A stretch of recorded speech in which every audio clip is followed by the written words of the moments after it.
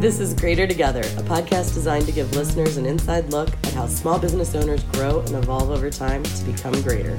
I'm Rachel Kershaw. So I'm here today talking with Jay Klaus, and I think you and I met Startup Week, probably. Yep. It was the first time we worked together. Yep. That's pretty awesome, and you guys, you've been involved in a lot of things, actually. That's one way to put it. Yeah, probably too many things. But these days, one of your big things is Unreal Collective, right? Right. So we're going to talk about Unreal Collective today. Can you talk a little bit about what that does? Totally. Unreal Collective is a community for creatives. And the makeup of those creatives tend to be freelancers, early stage founders, and people doing creative projects, artists, people that are doing podcasts like this, or people who are doing blogs or YouTube channels. So Unreal Collective started off with just one program, which was a 12-week online accelerator for those creatives to get from point A to point B, whatever that meant for them. And that still runs. Worked with over 100 people at this point through 6 cycles of the program, I believe it is. Really great program. I get to meet and work with incredibly talented people and help them diagnose. This is where I am in my business right now, or in my project right now. I want to be here. And I say, okay, well, how do we get there? And I help create that roadmap for achieving that outcome. We work together an hour a week through Zoom for 12 weeks with a group of people around them, other entrepreneurs, independent businesses and projects. We meet for an hour every week on a video call and help each other get to that outcome. And that's been what I've been spending the majority of my time on for the last 2.5 years or so. But recently, I've rolled out a couple other products and offerings underneath the Unreal Collective umbrella. The main new addition being Freelancing School, which is a set of online courses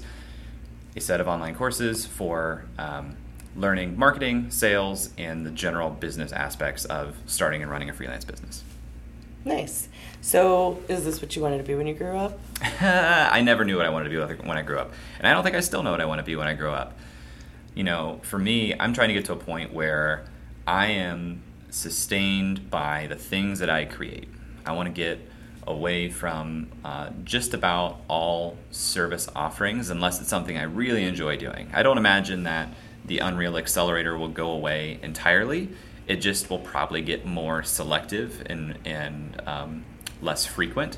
But I want to get to a point where I'm selling books, maybe I have courses, I'm doing speaking, but activities that are high leverage, more scalable activities. But at the end of the day, all of those things should be serving the audience that I care about, which are people who are trying to build a life of their own design, people who want to make a living doing their own path, making their own path, people who are building something because they can't help but do that thing. And so I think I'm on the right track, but there's always work to do. So yeah, you did a lot of things when we first met. You said Unreal Collective's what, 2.5 years old now? Yep. So did those other things sort of feed into it, or was it just... Well, a lot of the stuff that I did was volunteer, frankly. It was organizing Startup Weekend events. It was helping with Startup Week. It was being a mentor at other accelerators or programs around town. It was serving on a volunteer board called the Create Columbus Commission. A lot of the stuff was volunteer, and so I've pulled back a lot of that. I try to volunteer my time now in places that gets a lot of leverage out of what I bring to the table. A lot of the stuff I was doing early on just needed a mind that was task-oriented and mostly just a lot of time to input into the system, right? And there are people who can certainly play that role and deserve that experience, that it doesn't need to be me and my time. My time is better served helping them connect to people who can sponsor the events or provide like an unfair advantage that I've built based on my network and the relationships that I have at this point. So I pulled back a lot from those activities, but I'm constantly stopping and starting new projects. For the last 1.5 years, I've been doing a podcast called Upside, focusing on startup communities outside of Silicon Valley. I'm starting a second podcast now. Freelancing School was 6 months of work after several months of work doing an initial version of it for LinkedIn Learning and lynda.com. So every time I pare something back, I seem to add something new on, but they all get a little bit more aligned, which is great because then they start feeding each other, So it sounds to me like you are the kind of person you're looking for, the entrepreneur who can't help but Totally. create stuff. Totally. So you're looking for you from a few years back. Like that's who Unreal Collective is trying to help. I just think it's more fun to work with people who are building something out of pure interest, you know? And I wish that we had more of a discussion as not even just a country or a culture, but as a species of, okay, we have built incredible technology. How do we leverage that technology to now allow human beings to pursue the things they actually care to do, as opposed to being in what is largely an industrial corporate machine of how we even like raise our kids, you know? So the people who are rebelling against that and who are saying, nope, I'm going to find my own way and I'm going to make a living doing work that I care about and using the skills that I earned through projects and work that really is important to me, I would rather work with them. Yeah. Yeah. All right. Basic format is 3 questions about how you got Unreal Collective basically to be as successful as it is today. So question number 1, before or at the beginning of starting Unreal Collective, what scared you, but now it's no big deal? The scariest part for me, and this is true for a lot of people who are just getting started working for themselves, is making money. Mm-hmm. I had a lot of hang-ups with money, still have a lot of hang-ups with money, but the first ingredient to making money as someone who's self-employed is selling. Yep. And selling is hard and selling is scary. And I think in the Midwest especially, there's almost an ethos growing up for a lot of people that selling means somebody is winning and somebody is using, or somebody is losing. Mm-hmm. It's the used car salesman idea. And a lot of people get hung up on that idea that if I sell something to somebody, I am tricking them or cajoling them or pulling one over. And that's just not true. You have to shift your mindset from a winner and a loser to saying, how do I find a way to position this as a win for both of us? And very genuinely so. You have to understand that anybody who pays for anything, they tell themselves a story before they pay for it. For a long time, I had a sign on my wallet, like a sticky note, an envelope label, mm-hmm. and I put it on my wallet that said, why are you buying this? So every time I pull out my wallet, I registered consciously to myself, why am I buying this thing I'm about to buy? And that wasn't for purposes of being cost conscious. It was for purposes of recognizing the story I was telling myself about why I was buying the thing I was buying. If I was buying a cup of coffee, it was, this will give me energy or this will help me focus. If I was getting an Uber, it was, well, I don't want to drive or there's no parking or I want to, be safe. Every time you spend money, you tell yourself a story as to why you're spending money on that thing. And that's true for your customers too. And it's rooted in a real pain point or a real need that they have. So you need to understand the stories that your customers are telling themselves and say, yes, I can solve that problem or I can do that for you. Because telling that story is a justification of why is the outcome of this purchase worth more than the cash equivalent that I'm trading for it. So that's really interesting. You sort of used like when you're scared of spiders and they're like, well, here's a tiny dead spider in a jar. Like, get used to being able to look at that without having a panic attack. And like, just what's that called? Exposure therapy mm-hmm. or something like that. You sort of did exposure therapy on yourself for being able to find a way to talk about why services are valuable and how to talk about them and how to think about it. Yeah. And I think, I'm fascinated by psychology, human psychology. But you have to understand, anytime someone buys something, the headline is, this solution, this thing is worth more to me, whether because it solves a problem or it gives me a feeling, than the cash that's in my pocket right now. And so as long as you believe that, and you believe that whatever you're offering, whether it's a product or service, mm-hmm. is worth the price that somebody is paying for it, you should feel compelled to tell as many people as possible, this is available to you. And if it's worth the trade of money for you, here it is. Because you're not pushing anything on anybody. You are offering your help, you're offering your product, you're saying, I know that you're looking for something to solve this problem for you, you're looking for something to complete the loop on the story you're telling yourself, and here it is.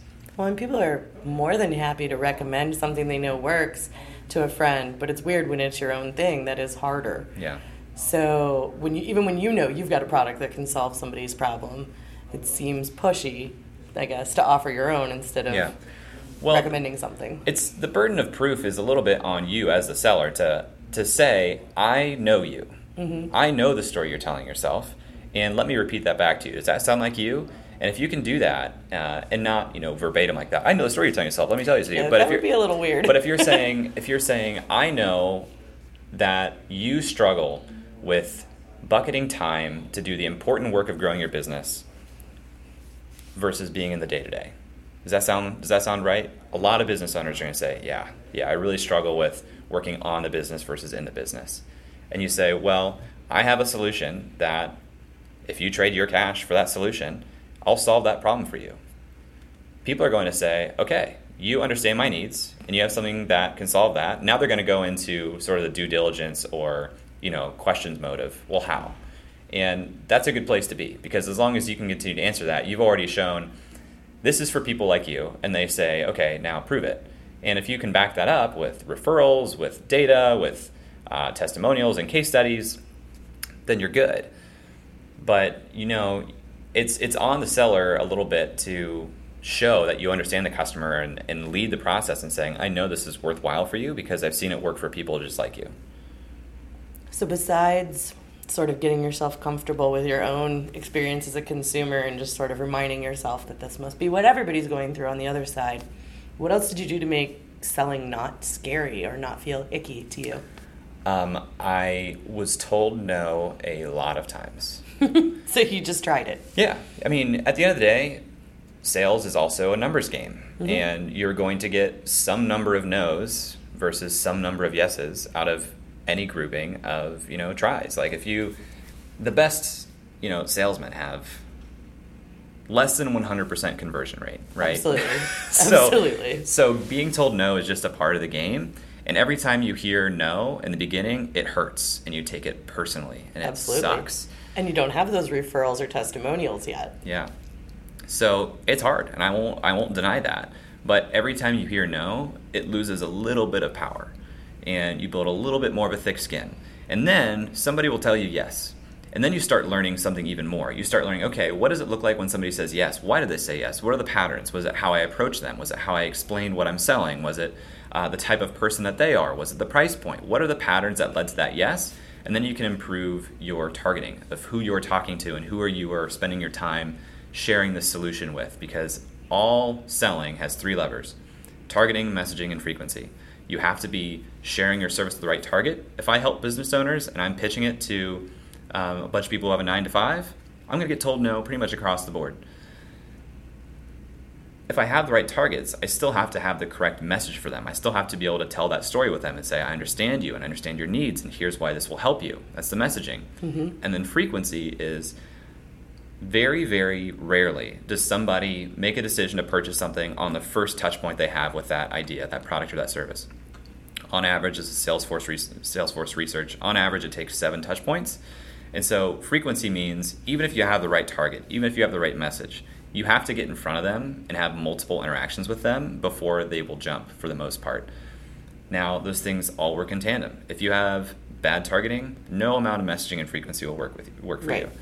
If you have the wrong messaging, no amount of frequency will work right. You have to dial all those things in. But once you understand who your customer is, once you understand how you help them, and how you approach the conversation, what the sales process looks like, how often you're touching that prospect, then you really start to dial it in and you hear yeses more often. And you start to say, oh, wow, people do find this valuable. And then you see their outcomes. And you say, oh, wow, this person who bought my product, who bought my service, is now giving me glowing reviews and they're referring people to me. I must have been dead on with my value proposition and my price. Then it becomes really easy to hear no, because no just means it's not for me. That's fine. I know this is for some people and it's not for other people. And I'm going to spend more time talking to people who I think it's for. And if they say no, okay, it wasn't for them. You have to have a level of abundant thinking mm-hmm. to say, even when I hear no, there are a ton of people out there who could use my help. And I'm going to keep finding them. So before, when it was scary, clearly it was probably hard to actually make any income. It sounds like maybe you did some sort of analytical along the way, like kept track of who said no and exactly what process you tried and things like that. Is that... I wish I could say that was true. I mean, it became more of a pattern matching and gut feeling type of thing in the beginning. And in the beginning, look, most of the people I worked with were people I already knew. They're people who already had trust in me. I could overcome bad messaging and sometimes even bad targeting if they already had trust in me and they knew I'm going to do right by them. I'm going to go over and above to make sure that this process is worthwhile for them and they find value out of that. They knew that. And then you learn, everyone you work with, you learn a little bit more. So if the first group of people I worked with were mostly friends, over time, that becomes more second-degree connections and third-degree connections, people that start hearing you without having talked to someone who had an immediate experience. But it's going to start with people who are close to you. I call these people your advocates. Most of the time when you're just getting started in a business, you really have to lean on your advocates, whether they're referring you to people who think that you could help or whether you're working with them directly. When I first quit my job and went out on my own, my first 2 freelance clients were just very close friends of mine who had made the jump before, and they recognized that what I was doing was going to be hard, and if they could help me learn and experience making money on my own early on, that was going to be powerful for me, and it was. But not everybody is your target customer, and I think sometimes that's a little confusing for Absolutely people. Absolutely not, yeah. My dad is not about to start Yeah. a new entrepreneurial business today, so Yeah. I wouldn't try to sell him my business consulting nor your Unreal Yeah. Collective. It's just not for him, even though he may be a huge supporter. Totally, but your dad may know somebody. He may. Yeah, that's true. He may have a couple of friends that says, well, this sounds like my friend Tom. He's working on this. Let me set up a call. A lot of times it is going to people who are close to you and saying, hey, I'm doing this new thing. I'm trying out this new business. Do you know anybody who needs this kind of help or, kind of has this avatar or this, they run this type of business or they do this type of thing. Do you know anybody like that? And oftentimes it's just an introduction to somebody, and then it's still on you to sell them on the idea, but at least it came with a warm introduction. The question number 2 is, what did you spend a lot of time on at the beginning, but now not so much? So 2 things come to mind here. One of them being that I used to go to a lot of networking events, which I don't do nearly as much anymore, and we can talk about that more if you want. And the second being that I did a lot of reading and listening to audiobooks and podcasts, a lot of consuming of information. And that's valuable to a point. But what I came to learn was the time that I spent consuming information was time that I was taking away from my opportunity to produce things, produce work, produce content of my own, produce thoughts of my own. And that's some of the most high value work that I do, is making things and producing things myself. And so instead of doing all this just in case learning, like, okay, I'm going to listen to this podcast about how this person got a publishing deal just in case someday I want to do that. Sure. Instead of focusing on that type of content, it was things that were speaking directly to problems I was trying to solve at that time, just in time learning. Much more high value at the time. The just in case stuff is speculative. You don't know if and when you'll need that. And sometimes that's nice because it might connect some dots in your brain that you weren't thinking about before. But or again, just generate creative ideas. Yeah.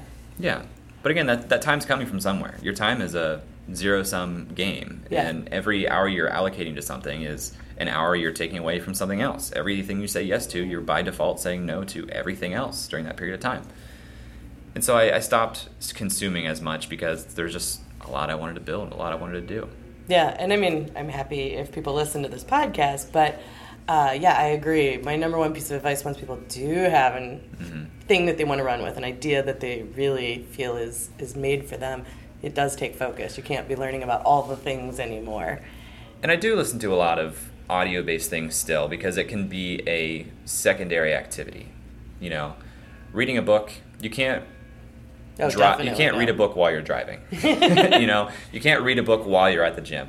So this is a medium that I really enjoy because you can layer this on top of other tasks that aren't very thought-oriented, which is great. And you can certainly do that in time periods where you can't be productive anyway. Sure. But I was doing a lot of just reading during the day when I was starting out because you start out and you're doing your own thing and you have an idea, but it takes a while to spin up and understand, like, what should I be spending my time on? What's working and how do I get this thing running?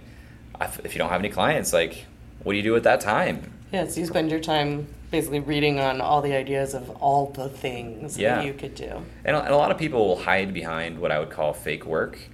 They think, well, I have all this time, I don't have clients. Maybe if I just made my website a little bit better, but they're professional services, and your website rarely is the entry point for someone saying, yep, I'm going to work with this person. A lot of times it'll play backup to meeting you and saying, okay, let me see if this person seems legitimate. Sure. But rarely is a website what is just selling somebody on work that's not like a retail or e-commerce product. So that's an activity that I think is overemphasized when, if you need clients, you should be talking to people. You should be meeting people. You should be sharing what you do with them so you can build a larger group of advocates that you can lean on and get some of that initial work. Sure. So I do think there's, both with networking and with consuming information, there's probably a tipping point. So how would you describe the point where you're starting to consume too much stuff and it's an avoidance instead of still a good thing? Because when you don't know, how to even set up a one-page website, this is still good to be going and doing research, I think. Yeah. And I would, if it's setting up a one-page website and that's something you're working on right now, I think that's productive. If you're trying to solve for a problem right now, that's productive. If you're just doing it in interest and curiosity, that needs to live in a bucket of your dispensable time, whether it's early in the morning, whether it's later in the evening, whether it's on the weekends. Just don't consume information and pretend that it is working to build the business if you can't draw the direct line in how it's doing that. And I like that idea, dispensable time. So, the time that isn't you working on your business, it's fine to keep doing this forever. Totally. And the great thing about being a business owner is you can totally mix up what your day looks like. If you want to spend 8 hours a day working, however you define that, and have some number of hours as dispensable time, you don't have to spend your working hours 9 to 5. You can spend some of your working hours 6 to 10, and you can go work out in the middle of the day, and you can make some of that your dispensable time, and that's great. But just understand that if you're learning out of curiosity and just interest, and it's not solving a business problem or helping you build something, then it's not really that productive. And the networking side of things, networking, I think, is a little different. Yeah. Networking can be the best way for you to build your business. For client services, you run on relationship selling. And networking is one of the quickest ways to meet people and start forming a relationship. If that's working, if you're saying, okay, every time I go to an event, I pull up, a handful of leads, I have a handful of conversations after that, and a couple of those turn into clients, it seems. Awesome. That is a very productive activity for your business, and you should do that. If you get to a point where the clients that you're working with didn't come from those activities, then you should question the value of those activities. I talk to a lot of business owners who are client services, and they think, okay, I need to get clients, which means marketing, and marketing means social media. I need to have an account on all of these things. I need to have a Twitter, an Instagram, a Facebook page, a Snapchat. I need all these things. I need to spend time on it. And honestly, you don't. If you're doing really well and you're getting clients from networking or from referrals from the clients that you're working with now, just focus in the areas that are already working and tune those up. I've never, seen a law firm tweet something and said, gotta work with that law firm. It's just not the way that a lot of people go about finding client services from social media. They're not going there with the intent to buy most of the time, and certainly not high dollar consulting or something. Sure. But going back to sort of earlier, you talked about you've got this network, both of advocates who know you and just of people that you can help connect your customers with. So, because not everybody's customers go to networking events, right? Not everything's sort of B2B or looking for entrepreneurship. If you're selling cookies, I'm not sure that an IT networking event is where you're going to sell them, but I think there's a different layer of value there. Say more. So I'm saying, tell me how you think you know all these people that are useful to your entrepreneurs, no matter what they're doing, even if they're selling cookies or paintings or something like that. And did any of that come from the time you used to spend networking or the time you still spend networking? Totally. I think networking was a completely necessary activity for me for a very long time. The tipping point for me was I no longer needed to go out looking for people to have meetings on my schedule. Mm-hmm. So a lot of times networking was, okay, let's get some prospects, let's line up meetings, let's talk with them. But I got to a point where I had enough advocates here in town that were sending me enough introductions and leads organically that I didn't have to go out prospecting them myself. Now, there's the argument to say prospecting should never stop. You should always be going out and doing those things. But again, I have a finite amount of time. So if my schedule is being filled consistently and I allocate 10 plus hours a week of meeting with people and having one-to-one discussions, if I'm already allocating that time from inbound leads and prospects, I'm not going to spend more time going out and networking if that's already working. And that's kind of an ideal place to be in, is when you have people coming to you, and that only comes from having this distributed army of advocates out in the world who know your work, who like what you do, who will speak highly about you. And usually that comes from years of going out and proactively building that advocate network. So I wouldn't say, if you're starting from ground zero today, to avoid networking events. Be very targeted in them. Understand who you're serving and where they hang out and why you're going to each place that you're going. But, you'll get to a point, if you do that consistently and you're meeting with a dozen people a week, that over time, you have a lot of people out in the world who know you and can speak highly of what you do, as long as you have a good experience and good interaction in those meetings.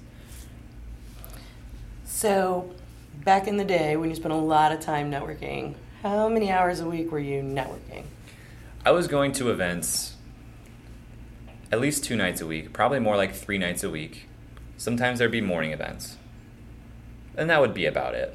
But I also, organize things. So this is, it's a lot of work. That's a lot more work, yeah. It's a lot of work, but when you construct the room that you want to be in, that can be really powerful, because you're not going to, it's not as hit or miss. Like, you are literally organizing the room. You know who's going to be there. You're inviting the type of person you want to talk to. It's very high value.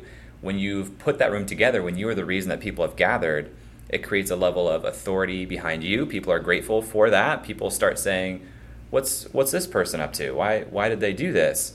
It's really easy to have one-on-one meetings then with anybody who is in that room. And often, this is counterintuitive, but sometimes the best thing you can do to build a relationship with somebody is introduce them to somebody else.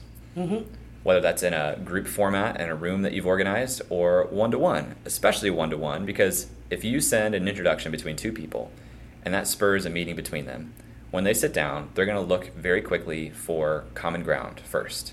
What is the shared experience that we have? What is the common ground we have to start building this relationship on? And the easiest thing that they're aware of is that they both know you. So if you introduce them, they sit down, they're going to say, hey, how do you know Rachel?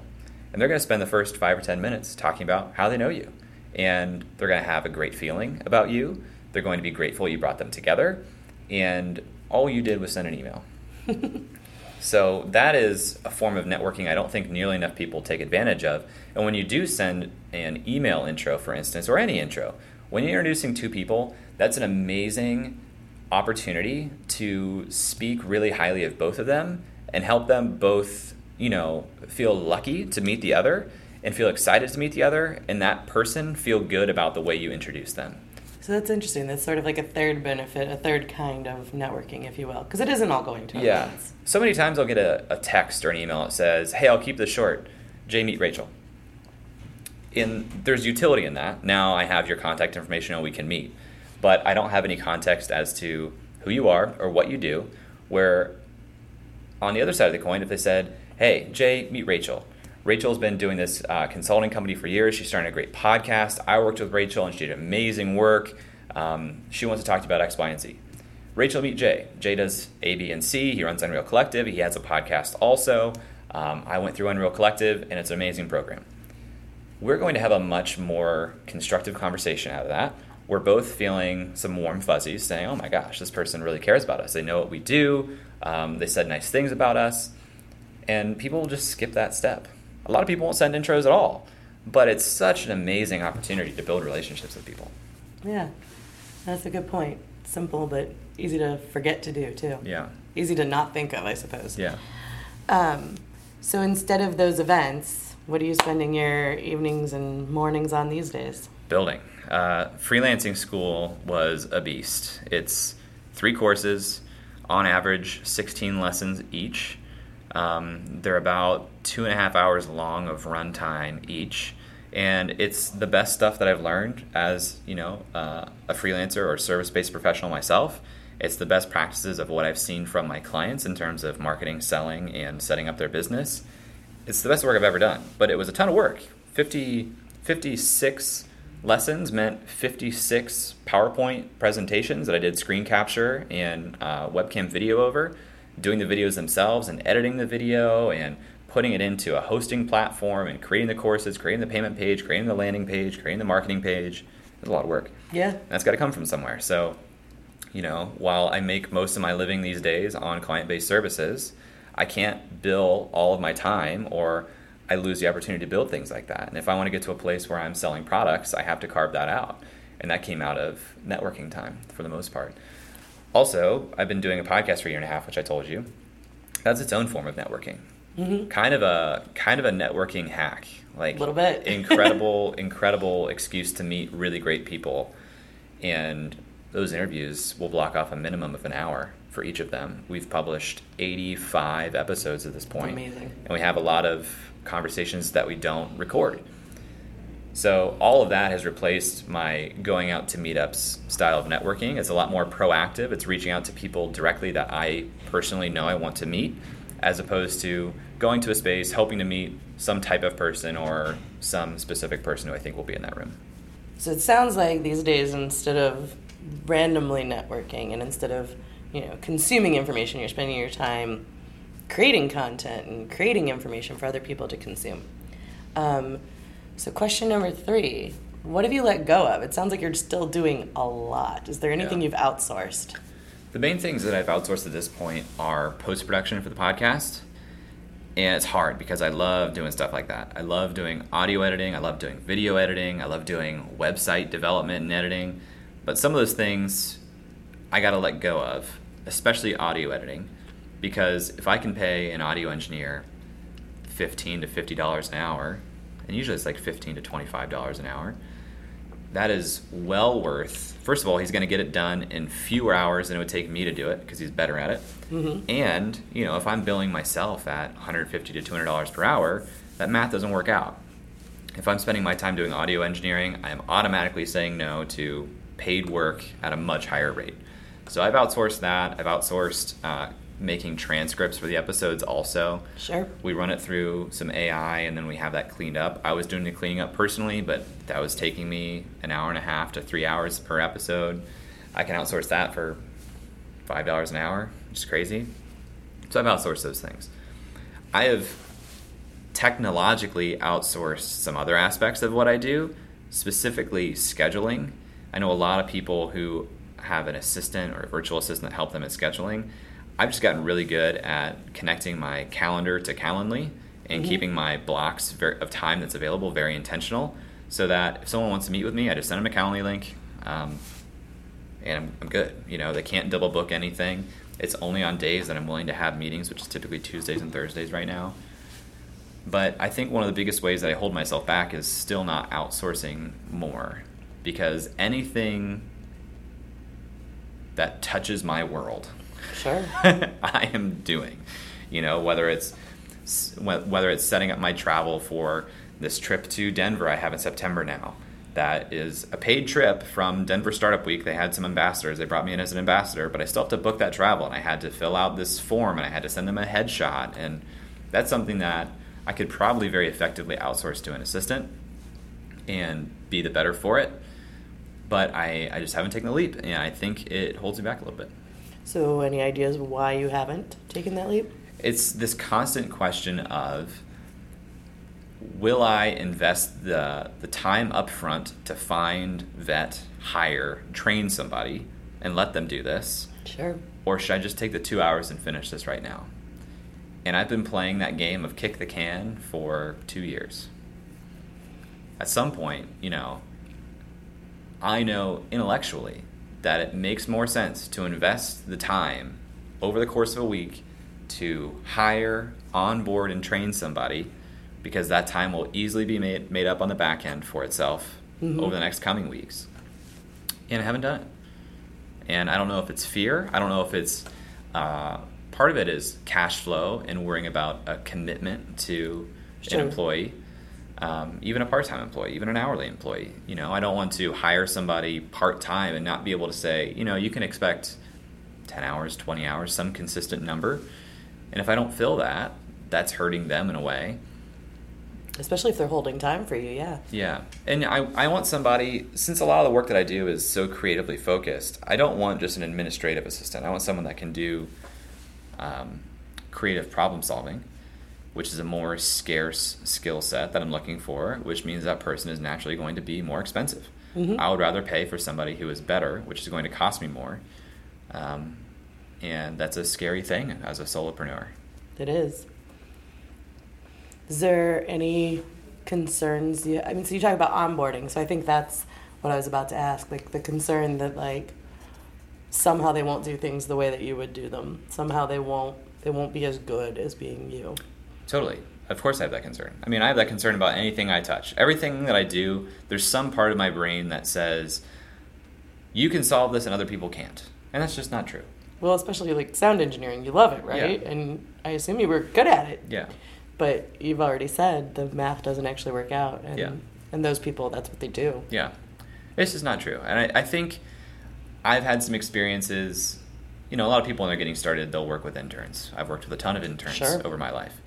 And I've had varying degrees of success with those interns with the level of autonomy that I want to give people. Mm-hmm.